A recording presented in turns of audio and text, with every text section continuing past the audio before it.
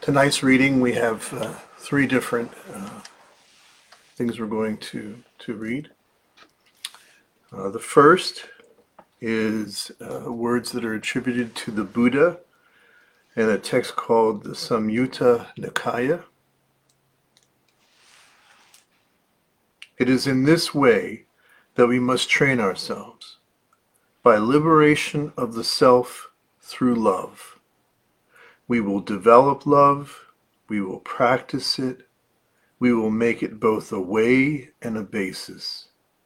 Take a stand upon it, store it up, and thoroughly set it going. This is a reading from the Jesuit theologian Pierre Teilhard de Chardin. Love alone is capable of uniting living beings in such a way as to complete and fulfill them.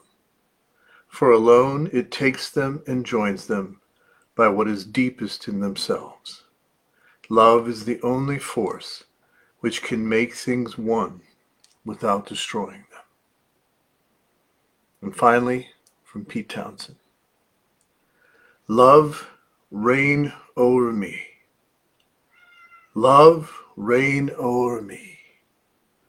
Rain on me. Rain on me. Kita wanted to add her voice to the liturgy as well. So tonight's readings are all about love. And this talk is the way of love. From a Buddhist perspective, at least this Buddhist teacher's perspective. And it's a very profound, it's a very simple paragraph, but it's also very profound, and there's a lot of depth there. So what I'd like to do is see if we could just go line by line and kind of break that down for everyone and what the meaning is. I think for some reason, at least this is something I've noticed over the years, is that a lot of Buddhists have tendency to not talk about love. They'll talk about wisdom, they'll talk about compassion, but the word love is something that some people seem to be allergic to. And I think there are several reasons for this. One of those reasons is that the word love in English can mean so many things that in some ways we know what it means, but in other ways the meaning can sometimes, be diminished. Like we'll say, I just love that sunset, or I just love that meal, or I love that person, or sex is sometimes called making love. So there's just a lot of different ways that people use that word in English, and so because of that, and because Buddhists tend to be very specific about their words and very careful about those things, mindful, if you will, they don't talk about it. But that's unfortunate because I think that love is a central teaching of the Buddha. And not only a central teaching, but a primary one. And something that the Buddha was, in my opinion, very clear about. So I'm going to talk about that and what that means. So when those first lines, the first lines of that reading, I'm going to go each line by line to kind of help us to unpack this. The first thing is that we say it is the way that we must train ourselves. And it's a liberation of the self through love. And of course, the Buddhist practice is about liberation and the way of liberation. And it is the process of freeing our minds and allowing ourselves to move beyond suffering. But more than that, to move into what we call the way of the Bodhisattva, where we learn to live life so fully and love so freely that we can give of ourselves completely without end. So let's take the first line, we will develop love. The way that we develop love in our tradition is through what we call the four direction system of mindfulness. This is a system of practice that our Sangha has put together over the years. It's a modern or contemporary presentation of the Buddhist teachings that can be used by anyone, whether they would consider themselves Buddhist or not. And our goal in the formation of this system was that we restore the therapeutic aspects of the Buddhist teachings, which sometimes can get lost in some of the more classical traditions. So we wanted to restore it to its proper place and kind of give it the consideration that it deserves. So when we talk about developing love, our way of developing love is the practice of the four directions.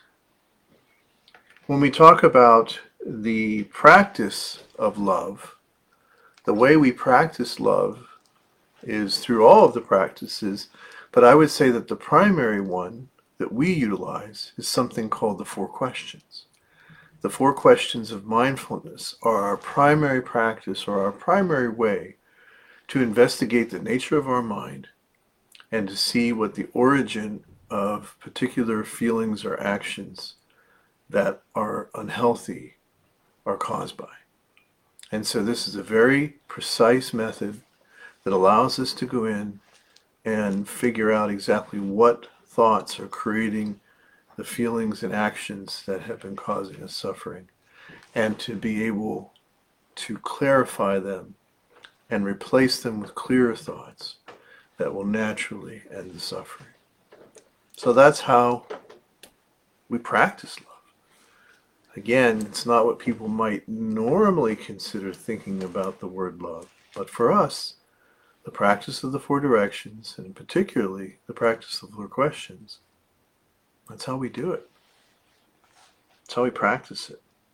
Now, when we say we will make it both a way and a basis, we mean three things, as the Buddha says here. The first is that we will take a stand upon it. So what does that mean?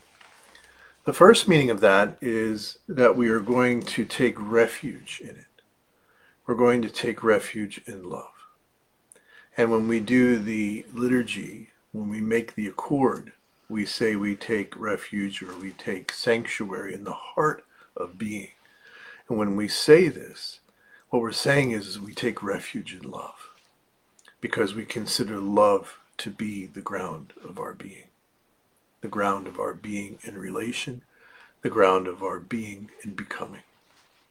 So the primary practice of this is taking refuge in our true self. This is the primary way that we create a foundation upon love. The next thing that we talk about as a way and a basis is to store it up. Now, when we say to store it up, what do we mean by that? Well, what we mean is that we're going to find ways, to share our love and do it from a mindful perspective. So there's two primary practices that allow us to store it up within ourselves. And the first practice is called metta, M-E-T-T-A, which is a Pali term, which was related to Maitra, which is Sanskrit. And it really means kindness or friendliness. So the way that metta is often done, and you'll find a lot of that in the Book of Common Meditation, we have a number of metta in there. They're basically prayers. So a very simple metta, and of course metta is throughout our liturgy, is may all beings be free from suffering and the causes of suffering. And may all come to know that peace which is born of insight and understanding. That's a metta. When we offer metta for ourselves, or we offer metta for those we love, or we offer metta for the world, or we offer metta for those that we are in conflict with, this is a way for us to store up love. Sometimes metta is translated as loving kindness, because what's implied is that love is the foundation to the kindness and friendliness that we practice. So metta is a great way to do this. And it profoundly changes us. When you're doing liturgy, where you're doing metta regularly, you're training the mind to store up love. And this allows you a greater capacity to share it because you're constantly storing it up. The other way that we can store up love is through the practice of mantra. Mantra is the practice of saying a phrase or a series of words that are like an invocation or an incantation, and it's a way for us to pray through the use of chanting the words, saying them silently to ourselves, singing them. And one of the most powerful things about a mantra in storing up love is that no matter how we're feeling, anxious, angry, sad, whatever, if we do the mantra, if we become the mantra, either by saying it out loud, saying it to ourselves, whispering it, weeping it, screaming it if we're angry, or singing it as we do in our liturgy, that's a way for us to store up that power of love within ourselves. And those mantras allow us to free the mind and express ourselves in ways that we couldn't ordinarily do that. Some people preferred the metta, which is more like a prayer that uses words, and other people prefer mantra, which is a prayer that is without words, really. And both of these are ways to store up love, and they change us.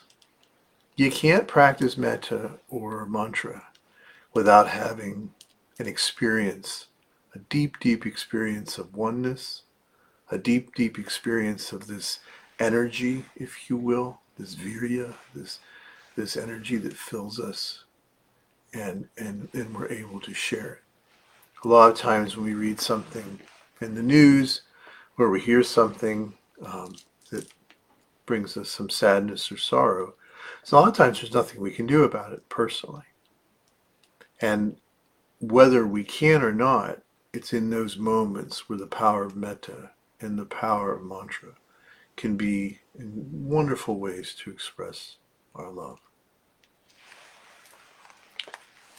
The third thing that we talk about in establishing a way or a basis is to thoroughly set it going. So as I said, you could consider metta and mantra something of that. But another way that we can talk about it is particularly in certain things that we might do. The number one way that I as a practitioner can share my love is by sharing the Dharma. That's the most important thing I can do. And to me, that's more important than anything else I might do. So if there's someone suffering, there might be some immediate thing I might do as far as being some sort of pastoral care. But ultimately, I want to share the Dharma. I want to help that person to understand the way of liberation. I want them to be able to practice it and to experience it personally. Because ultimately, I can't save anyone. You can't save anyone. And sometimes even our efforts to save people, they're not the most skillful. But what we can do is we can help people to liberate themselves. And we can do this by the practice of mantra and metta, but we can especially do this by sharing the Dharma and making that message clear. Another way that thoroughly setting it going is through what's called healing or right action. This is the third tenet of what we call the three tenets of practice, which are not knowing, bearing witness, and right or healing action. What does that mean? Well, it means in particular that whatever it is that we're doing it out of a process of the Dharma. So we begin with not knowing so that we can enter into situations suspending some of our preconditioned perspectives and allow us to try to see the situation as clearly as we can. And secondly, we bear witness to that. So we go in by not knowing, which is a form of humility, And then we bear witness to what we can understand and see, always knowing that whatever we do see, we can see enough that will help us to experience some freedom from suffering. But we also know at the same time that there's no hubris, and that we realize that the picture may be bigger than even we can understand it mindfully. But that doesn't mean we can't understand it enough to eliminate suffering. We can. The third is the healing action. So in a way, we don't have to think about what we're going to do. We don't have to really practice or work ahead about what we're going to do. If we are practicing not knowing and bearing witness, the healing or right action, or inaction perhaps, is going to naturally flow. And so we don't have to think ahead of time, what am I going to do in this situation?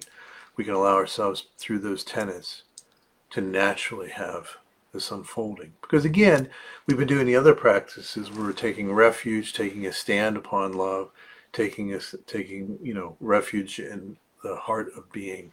And so whatever we're doing, those things are going to flow from us more naturally. Sometimes people get the idea further that in Buddhism there's no, that it's amoral. And part of the reason they get that is because we're not really supposed to be hung up on the ideas of thou shalt and thou shalt not. That everything we do is situational based upon an ethic of love. And so, what I might do in one circumstance might be different in another, depending on the situation. And it allows me the freedom to express it that way, more deeply. Another way that we can thoroughly set it going is through the practice of the precepts. And the precepts are things that we do, we take or receive whenever we become a part of the Sangha, the community. And everybody has their own version of the precepts. And we certainly recite them every liturgy. And there are three primary ways to do the precepts. One is to talk about, it becomes a little bit like a thou shalt not. So I'm not crazy about that version. But it makes sense. The second version is more of an affirmative approach to those precepts. And then the third way is more of a psychological understanding. We tend to use the more psychological understanding because I believe it fulfills the other two more clearly. So, for example, the first precept is often thou shalt not murder, or that murdering is not a good idea. That murdering is going to probably create more suffering. And so it's not that there's a deity who's going to punish me if I do or don't keep the precept, but the precept becomes a guideline for cutting down on consequences that might be contributing to my suffering. Now, a more affirmative way of saying that, instead of saying that I will not murder, is that I will focus on creating things. I will be focused on being creative and creating things that are affirmative of life. And so that's another way of saying the same precept, but with a little bit more of an affirmation. So I think of myself as focused, and my intention is to be creative and to bring life, not to be destructive or destroy life. And the third way, the psychological way, is I vow to manifest my true self in all aspects of life. Well, this says it all. So the precepts can be another way for us to thoroughly set it going. And finally, I want to talk about the, continuing here with the lines from the Buddha. I want to talk about the way that love is specifically defined in the Buddha's teachings. And this is known as the four abidings. Excuse me.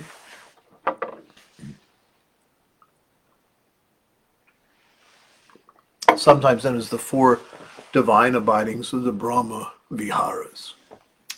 So the four abidings, a lot of people get confused about what they mean. Is this some kind of step-by-step process? Is this just a way of talking about the different qualities of an enlightened being? And in my understanding of the four abidings, the four divine abidings, is that these are the ways we define love within our practice. So let me talk about it. So that's a little bit of a unique perspective. Not a lot of teachers use that angle, but for me, I've found that this is something that is very clear. So how do we define love? Well, there's four different ways we define it. The first way we define love is by expressing kindness, as I said. You know, the, the word metta or mitra, friendliness or kindness. And this is a very simple level that we can express a love through. Some folks, like the current Dalai Lama, will even say, my religion is kindness. And what he's saying is that my religion is love, and that kindness is the first and primary way that I can show them. The second way that we define love is compassion. And compassion in this sense is understood, it can sometimes be a feeling, but it's not dependent on feelings. So that compassion is more of an action than it is an emotion or an emotional response. And one of the great things about that is that it frees me up from having to necessarily feel a certain way about someone that I want to express compassion to. And in fact, you could go so far as to say that perhaps I might be able to show compassion to someone I don't like. Or maybe I feel strong negative feelings towards. This understanding of love as compassion allows me to express that for that person without having to worry about how I feel or that I have to like them. It allows me to express it purely. The third definition of love is joy.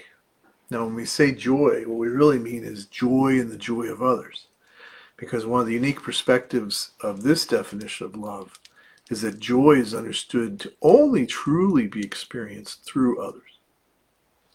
In other words, real joy is when I'm experiencing it through a sense of interconnectedness. Now, the easiest way for me to illustrate that is as a father, right? So that when my son, experiences happiness or he experiences some kind of fulfillment, it brings me great joy. And in some ways, that joy transcends anything that I might experience individually. And I might say the same thing with my wife, or this other thing with my loved ones, my friends, etc., etc. So that's a wonderful way to express the Buddhist meaning of love, joy in the joy of others.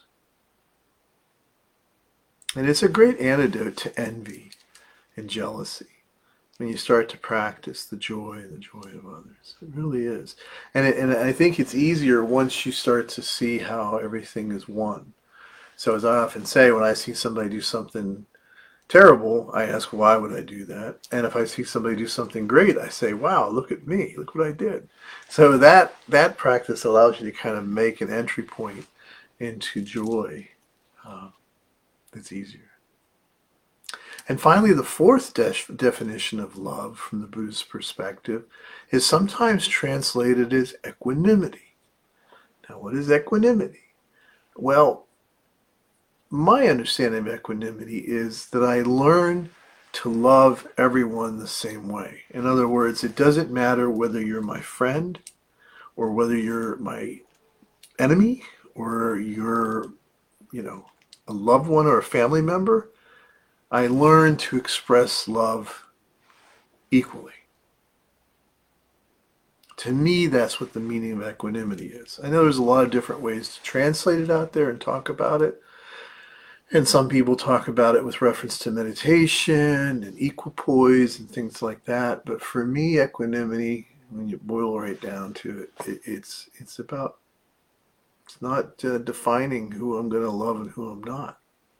That's why it's the second cry of our Bodhisattva's vow, to love freely, to love beyond my preconditioned notions of who I can love and who I can't. So I think that's very, very important. Now, the next thing that I want to talk about is the words that come from Pierre Teilhard de Chardin, and great theologian, very influential on me and so many others. And I want to talk about something that he says about love that I think is really important, particularly for the way that we in the Dragonfly Sangha practice the Dharma. And that is where he says essentially that love alone is capable of uniting living beings. And love is the only force which can make things one without destroying them. Now that's interesting, right? So he's saying that love is the only force or power that allows us to make things one without destroying them. So what does he mean by this? Well, if you've ever had a chance to read Teilhard de Chardin, he was a Jesuit priest, but he was also a paleontologist, so he was a scientist. And he was an earlier forerunner of trying to bring into the Christian tradition something that already existed in the Buddhist tradition, which was the idea of what he called the cosmic Christ, or seeing evolution and seeing the unfolding of the universe, or even naming those processes with spiritual names from the Catholic tradition. This is something that already existed for millennia in the Buddhist tradition. But there's there's some interesting contributions and things we can learn from Teilhard. So what does he mean by this? That it makes things one without destroying them. Well, here's the way that I understand this. The first thing is, and this is something that's very powerful and important, and that is our practice is not about destroying, cutting off, crucifying, or getting rid of the ego self. In fact, our mandala, which shows the circle or enzo of oneness with a hand in print in the center, signifies that for us. And it's very important because a lot of traditions say that, you have to get rid of the ego, or you have to die to yourself, or you have to sacrifice the self in some sense. And my understanding, that is not the Buddhist way. The Buddhist way rejects the idea of sacrifice. The Buddhist idea is to always include ourselves in the circle of compassion, and that we don't need to create some sort of primitive sacrifice or blood offering to kind of make amends or to help us be one with each other. And so when Teilhard says this, I think he's saying something very profoundly Buddhist. And that is the idea that at the ground of our being, the dynamic that we all can experience is the love of the true self for the ego self. And that dynamic relationship between the metaphor of the true self and ego self. The true self representing the enlightened, awakened, unconditioned sense of self, and the ego self representing the time, space, continuum, conditioned self. But it's love. It's the true self loves the ego self into being free from suffering. It doesn't try to cut it off or destroy it or somehow eliminate it, as if it was possible that we could have an ego self that existed independent of everything else. And that's often what Buddhists say when they're talking about, I think not the wisest or skillful words, no self. They're saying there isn't that self. That self doesn't exist. The idea of an independent existence is somehow we're going to cut off and that will free us. Contrary. Au contraire. What we're saying is that the true self liberates us through love. It embraces the ego self with compassion and kindness and friendliness. It allows the ego self to express joy. It allows the ego self to express equanimity through the love that we experience when we take refuge in our true self. So that's one thing that I think he means by that statement. That love is the only power that makes us one without destroying. The other is that we talk about the second principle of oneness, where we notice that we see the universe sort of acting out what it does. And you could say that if there's one principle about the universe that seems to be true, is that it's creative. But that creativity often seems to come about through entropic evolution. In other words, it's when one thing dies that another thing comes into being. So whether we're talking about stars or we're talking about seeds that fall to the earth and create new plants, that seems to be the way that it works. And that is a wisdom that we learn to see the great changes that are constantly happening as a way for us to be harmonious with them and create opportunity out of them, even when they're not what we wish. And that's a very powerful practice. But ultimately, our love is pointing beyond that entropic type of creativity. It's pointing to something that transcends or goes beyond all of those things. Or you might say completes all of them. And that is nirvana. Nirvana is the word we use for that. Symbolically, we talk about the fulfillment of our destiny as Buddha, as Amida. That is kind of our omega point, in one sense. That is our fulfillment, our completion. But the more common expression for that is nirvana. That is the fulfillment of all the principles. And that in some sense, it transcends them. Love moves beyond just those forms.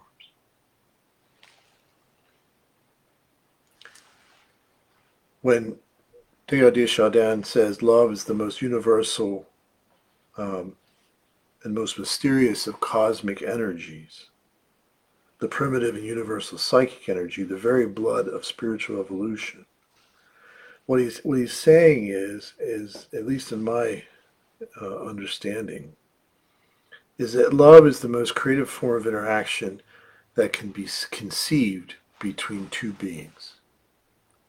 And that even in our evolution as human beings, we end up with this concept of this reality of love. And what I think he's expressing there is that the word love can also be a way of talking about the energy of the unfolding of universal consciousness.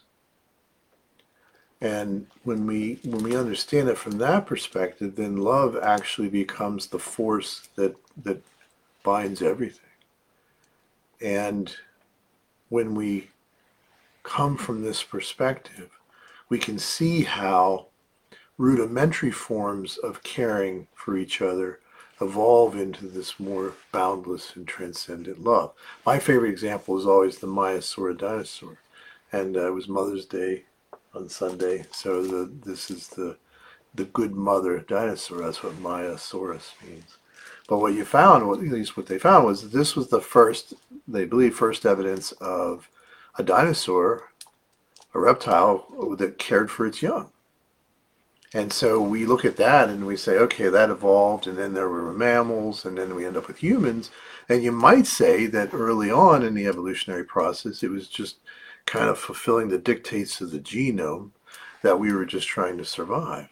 But, in self-conscious creatures that can open themselves up to a more universal Buddha consciousness, that those beings experience a sense of love that allows it to transcend the individual with joy and equanimity. Very powerful. And then finally, the words from Pete. I'll close with those. Love reign o'er me. Love reign o'er me. I think that is a joyful cry, knowing that is the way, that is the basis, that we take a stand upon it, And when we say reign on me, reign over me, which means that let my whole life, let that be the thing that reigns in my life. And for us, that is the relationship with the true self. And reign on me, the idea of falling freely, that's the idea of thoroughly setting it going. That we just allow that love that we have been embraced by, that is the ground of our very being, and we express it, and we allow it to be expressed without prejudice, to be expressed without any respect of differences. That is the boundless love of the Dharma. So, I hope that was illuminating and maybe something new. There's so much more we could talk about, but I hope that'll give you a good start.